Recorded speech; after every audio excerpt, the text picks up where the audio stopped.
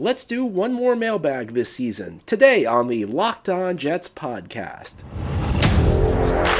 You are Locked On Jets, your daily New York Jets podcast. Part of the Locked On Podcast Network, your team every day.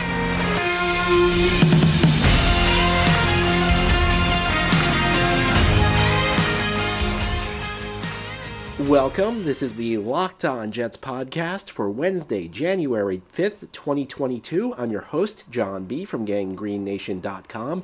Thank you so much for making this show your first listen each day. And welcome back. Die-hard fans of this show probably noticed that there was no Tuesday show this week. Let me explain to you what happened. So, as I've mentioned over the last week and a half, I spent my holidays out on the West Coast with family. And I had my flight home Monday, and it was supposed to be an afternoon flight that landed in the evening on Monday. However, we had 3 different delays for 3 different reasons, and it ended up being an overnight flight, which landed at 7 in the morning on Tuesday. So yesterday, I really could not do a whole lot. So I apologize for missing yesterday's show. This is a daily podcast covering the New York Jets. We have new episodes each day, Monday through Friday, through most of the year. It's very rare in season that I miss a day, but yesterday was the rare day that I just could not do a show. But I'm back today, and we are going to have our weekly mailbag. It's our final weekly mailbag of the season because the Jets play their final game of the season this Sunday against the Buffalo Bills. Our first mailbag question today comes from Greg. Greg wrote in to me, John, going out on a limb on this one, but do you think it's possible that having a practice squad level supporting cast gave Wilson more of an incentive to go through his progressions? Young quarterbacks have a tendency to lock onto their favorite receiver and throw into tight coverage as a result. Maybe since there was no receiver worth locking onto, it made it easier for him to just read the field and target whoever was open. That's an interesting theory, Greg, and I think there might be something to that because when I think back to the early part of the season, there were definitely moments where it felt like Zach Wilson was trying to force the ball to Corey Davis. Now, to be honest with you, I don't hate that. I don't hate giving a young quarterback a go-to guy because I think, especially in the early parts of a rookie season at the quarterback position, it's very difficult. You're learning so much at once. The game is so much faster. Defenses are so much more complex. Quite frankly, NFL offenses are also more complex too. So I'm a fan of simplifying the game as much as possible, and sometimes that means you have a go-to receiver, and when in doubt, you throw to that guy. I do think that can turn into a bit of a liability, and I think there were points this season where maybe Wilson was forcing the ball to Davis when there were other guys open. I think especially in the early part of the season, this is something I noticed and something I mentioned in the early part of the season. There were moments Elijah Moore was open, and it felt like Wilson was not really looking to him. So I think with that in mind, yeah, it's certainly possible that without a go-to guy on the field, unless we're counting Berrios, Wilson now has to scan the field. And it's funny because that's one of the things I criticized the Jets for with Sam Darnold, because the Jets essentially forced Sam to scan the entire field on every play. He did not have a go-to guy, so it could kind of work the other way as well. It's not always a benefit. In fact, more frequently, it's not a benefit. But beyond that, I would like to think that this is mainly, maybe there's an element of not having that go-to guy is forcing him to scan the field. I think that that's a good point by Greg. But I'd like to think it's more that the game is just beginning to slow down for him, where he's beginning to see the field better. Things are making more sense for him as he gets near the end of his rookie season, as he gets more experience playing quarterback in the NFL. I'm hoping that this is just about Zach Wilson getting better. And I have to say, that was a game I was not expecting. Mainly because of the supporting cast. It wasn't even really about Zach. I just felt like he was going to have a tough time against Tampa Bay, or even a week earlier against Jacksonville with the players the Jets were putting on the field. And Zach went out there, and it seemed like it was no issue. So hopefully he continues to build on this. Our next question comes from Jim. Do you think that snap counts are a sign of how the coaching staff feels about certain players? Obviously, there are aspects of the game plan and who the opponent is that come into play, but at this point of the season, you'd think the coaching staff would want to see how a few guys do out there. What does it tell us when Ronald Blair is playing a lot more than many of the bigger names on the defensive line? What does it tell us when George Fant got hurt, they went to Chuma Edoga over Connor McDermott? Are we correct in assuming that the Shaq Lawson, Jared Davis, and LaMichael Pirine experiments have failed? I think snap totals tell you a lot about how a coaching staff feels about players. I don't think there's any way around that.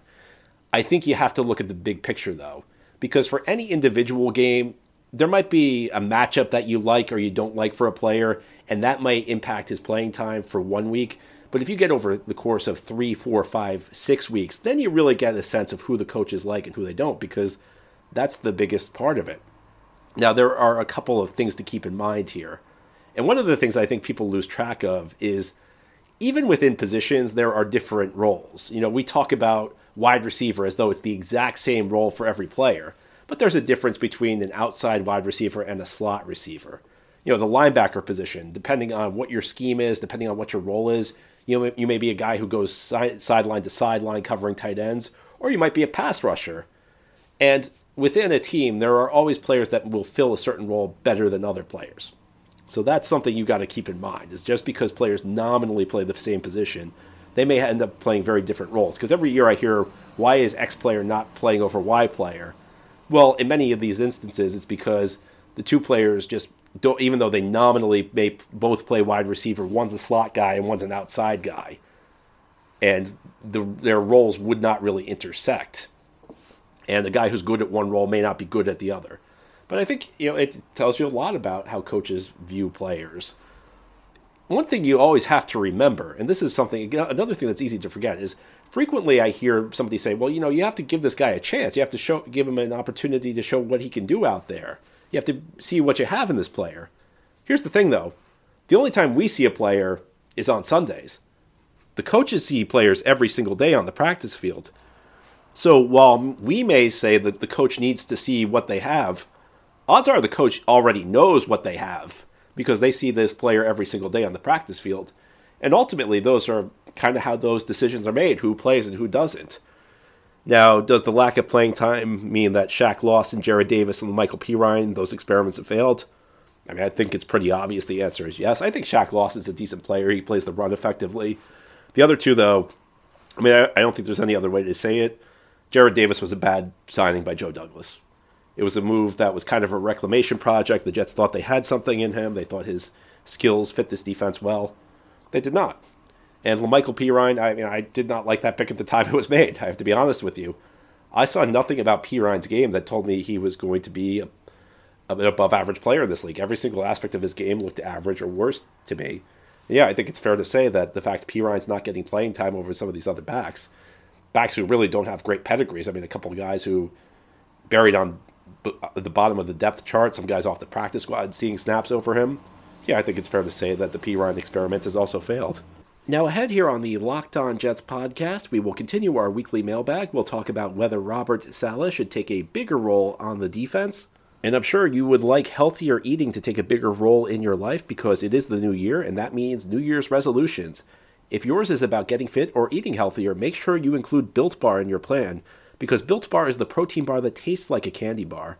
And it makes it easy to stick to your resolution because it tastes so good you'll want to eat it, unlike other protein bars which can be chalky, waxy, or taste like a chemical spill. You want to eat healthy, but it just gets so boring. Usually by week 3, you might be thinking, this is just not worth it. Where's the chocolate? That's where Built Bar comes in, because Built Bar is covered in 100% real chocolate, and there are so many delicious flavors: coconut almond, peanut butter brownie, raspberry, cookies and cream, salted caramel, mint brownie, and so many more. Go to Built.com. Use promo code LOCKED15. You'll get 15% off your order. Again, it's promo code LOCKED15, one word with no space, LOCKED, number 1, number 5, for 15% off at Built, BUILT.com. Thanks again for making Locked On Jets your first listen each day. Our weekly mailbag now continues. Our next question is from Luke. It appears to me that Mike LaFleur has shown he deserves another season as offensive coordinator. I feel the Jets should fire Jeff Ulbrich, though. Do you agree with those opinions? If you agree Ulbrich should be fired, would you like to see Saleh take on the role of defensive coordinator? Because we don't know who will be available and we can't make any preferences between candidates, this question is directed at whether you think Saleh being both head coach and defensive coordinator is a good idea for the Jets going forward. Well, I agree. I think Mike LaFleur has shown he is a pretty bright, young offensive mind, so I would love for him to stay, and I think he will stay. It's amazing how the perceptions on LaFleur have changed throughout the season, because after the first couple of weeks, he was maybe the most unpopular figure in the Jets fan base. And I think a lot of that was just the players, and Zach Wilson in particular, not playing well. I think LaFleur was getting blamed for a lot of the stuff that was not his own fault. I think as the season's progressed, his play calling has been excellent. He's always a step ahead of the defense, it seems. Makes a lot of creative calls. I've never seen a team more effectively use laterals than the 2021 Jets. I am very high on Mike LaFleur heading into next season. I think the defense has been bad enough that you could justify firing Ulbrich. If they want to give him another season, though, I don't have a huge problem with it because, listen, there obviously were talent issues. But I also don't think you always have to fire the coach just because you have a bad season. Coaches have bad seasons the way players have bad seasons. Sometimes it happens. So if they want to bring Ulbrich back, I can't go crazy with that. I know it probably would be unpopular. I know people want to see Ulbrich go.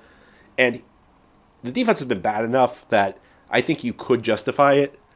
If it was up to me, I probably would make a change, but I get it if they keep him. I don't love the idea of Saleh being the defensive coordinator, though.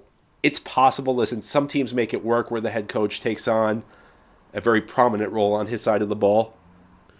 But I think with the Jets, over the last decade or so, we've seen with multiple head coaches the pitfalls that come when they're focused on one side of the ball exclusively at the expense of the whole team. So I'm not crazy about the idea. I think Saleh knows what he wants to do on defense, and he should hire somebody who can implement his vision. But I like the idea of having a coach who oversees the entire team just because of what we've been through with the Jets in recent years with, Rex Ryan, Todd Bowles, both of whom were really not focused on the offense at all. And then Adam Gase, who, of course, was never focused on the defense, even when his defensive coordinator was calling a zero blitz in a Hail Mary situation. So I like the idea of a head coach who runs the team. It can work. Listen, there are plenty of examples where the head coach is kind of a glorified coordinator who focuses on his side of the ball. It can work, but my personal preference is having a coach who oversees the entire team and delegates. And I'm going to say this. I know he's going to be a very, very hot candidate. I know he'll be difficult to obtain. But the guy to go get is Vic Fangio if the Broncos fire him, because he's one of the best defensive minds in football, and he has ties to Robert Saleh. They worked together early in Saleh's career. So that's the guy you go after, and you do whatever you can to land him if Denver does fire him and he becomes available. Our next question, Barrios has definitely earned himself a new contract and a place on the team next year. Are there any other players you think have established their role or earned a bigger one for next season? Well, there are a couple who come to mind. I think Tevin Coleman, bringing him back as a rotational back, maybe your number 3 back, a veteran in the locker room, a guy who understands pass protection in a young backfield. And that's always an issue with younger backs. A lot of them have a difficult time in pass protection. Having a guy in there like Tevin Coleman who understands it, having him as part of the rotation, I think that would help. If you're talking the defensive side of the ball, I don't know if Quincy Williams is really a starter going forward. I think he's got his issues in coverage, but he's been way better than anybody would have thought he'd be. I think he's clearly got a role on this team. Maybe it's more of a rotational linebacker. Maybe it's more of a backup depth player. So those are the guys who come to mind for me. And I think we're really talking about role players here. We're not talking about the big-time impact talents. But listen, if you're building a team and you want to get good, you have to have quality role players. And those are a couple of guys who I think can help the Jets going forward. Our next question, how confident are you in the Saleh-Douglas combination at this point? Has there been more good than bad? Well, I don't think you can look at year one for Joe Douglas and Robert Saleh. This is their first season as a duo, and say this was a success. This was not a successful first season for either guy. I think if we're being honest, there's probably more bad than good at this point. I think this year was kind of a false start for them. I don't think that the Jets made the progress we were hoping to see them make. But listen, sometimes that happens. In some ways, I think about the season Cincinnati had last year. They were coming off being the worst team in the NFL. They had drafted a new quarterback. They had made some other upgrades. And they weren't that good last year. And part of that was due to Joe Burrow going down. But I think Bengals fans were probably very disappointed about where they were this time a year ago. And they stepped up and had a good second season. So even if your first season doesn't go well, you still have a chance to build on things. You still have a chance to fix it. I don't think right now, though, that you can look back at 2021 and say Joe Douglas or Robert Saleh come out looking all that great. but they have time to change it. Hopefully next season will be better. Hopefully we'll see big steps forward next year. Now ahead here on the Locked On Jets podcast, we will finish our Wednesday mailbag show. And now that the holidays are finished, I want to tell you about an incredible app everyone who buys gas needs to know about. Get Upside. My listeners are making up to 25 cents for every gallon of gas every time they fill up. Just download the free Get Upside app in the App Store or Google Play right now and use promo code TOUCHDOWN to get a bonus 25 cents per gallon on your first fill up. That's up to 50 cents cash back. Don't pay full price at the pump anymore. Get cash back using Get Upside. Just download the app for free and use promo code TOUCHDOWN to get up to 50 cents per gallon cash back on your first tank. Some people who drive a lot are making as much as $200 or $300 a month in cash back, and there's no catch. The cash back gets added right to your account. You can cash out anytime to your bank account, PayPal, or an e-gift card for Amazon or other brands. Just download the free Get Upside app and use promo code TOUCHDOWN to get up to 50 cents per gallon cash back on your first tank. Again, that's promo code TOUCHDOWN. This is the Locked On Jets podcast on our weekly Wednesday mailbag show. Our next question is about Bryce Hall. Hey John, I have found myself increasingly frustrated with Hall. I have found he is very close to being a quality starting level corner, but he's not quite there yet. He seems to position himself with underrated athleticism, but I wish his ball tracking was better. Do you have a different impression on him? Well, I think Hall has shown that he is a quality starting level corner. I think he's probably not the type of guy you want to go into the season with as a number one corner, though. I think he's more of a second corner on your roster, but I think he's been good this year. I've been very pleased with him. I think he's been one of my pleasant surprises of the season. We went into this year and the Jets were counting a lot on him, and for the most part, he held up well. Now, he had a bad game against Tampa Bay, but the Bucs have a lot of really quality weapons, so I'm not that surprised that he struggled a little bit. I don't think he's like an elite level corner. I think like one of the problems we have as Jets fans is we have so few players who are genuine success stories that we put them up and we expect too much from them. Like a Bryce Hall, it's not good enough for him to just be a good number two corner. It's like if he's not an elite corner, then we're disappointed in him sometimes. I feel like that happens with a lot of players. But I think you just have to appreciate a player for what he is. And Hall's a good starting level corner. He's a good number two guy. Now we got to get someone in here with maybe a little bit higher ceiling. If you get that guy in here, if you go out and get a legitimate number one corner, Hall's very good as a number two. Michael Carter II's looking good in the slot. Now we've got some pieces in this secondary. So I thought Hall had a bit of a rough game against Tampa Bay, but in general, I'm very pleased with the way he's played this season. I think for the most part, he's held up very well. And I think his ball tracking's been pretty good, to be honest with you. I think he's made some plays when the ball's in the air. So I'm pleased with the way Bryce Hall played. I think he's part of the solution going forward. Our next question. If the playoffs had been at stake for the Jets, do you think Saleh kicks a field goal on 4th and 2 rather than going for it?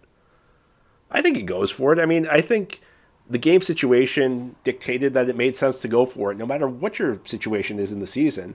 I'd be really disappointed in Saleh if he got more conservative with the season on the line, because sometimes to win, you have to take calculated gambles. To me, going for it is playing for the win. And when you get into like high-stakes games against elite opponents, you cannot count on that opponent to fail. I think that's one of the reasons teams get into trouble playing conservatively in playoff games. You can't count on a quality opponent to go out there and mess up. You can count on a bad team. If you're playing against a bottom of the league team, then maybe you try to avoid mistakes because you can count on that team to mess up. But, I mean, are you really counting on Tom Brady to not come through in the clutch?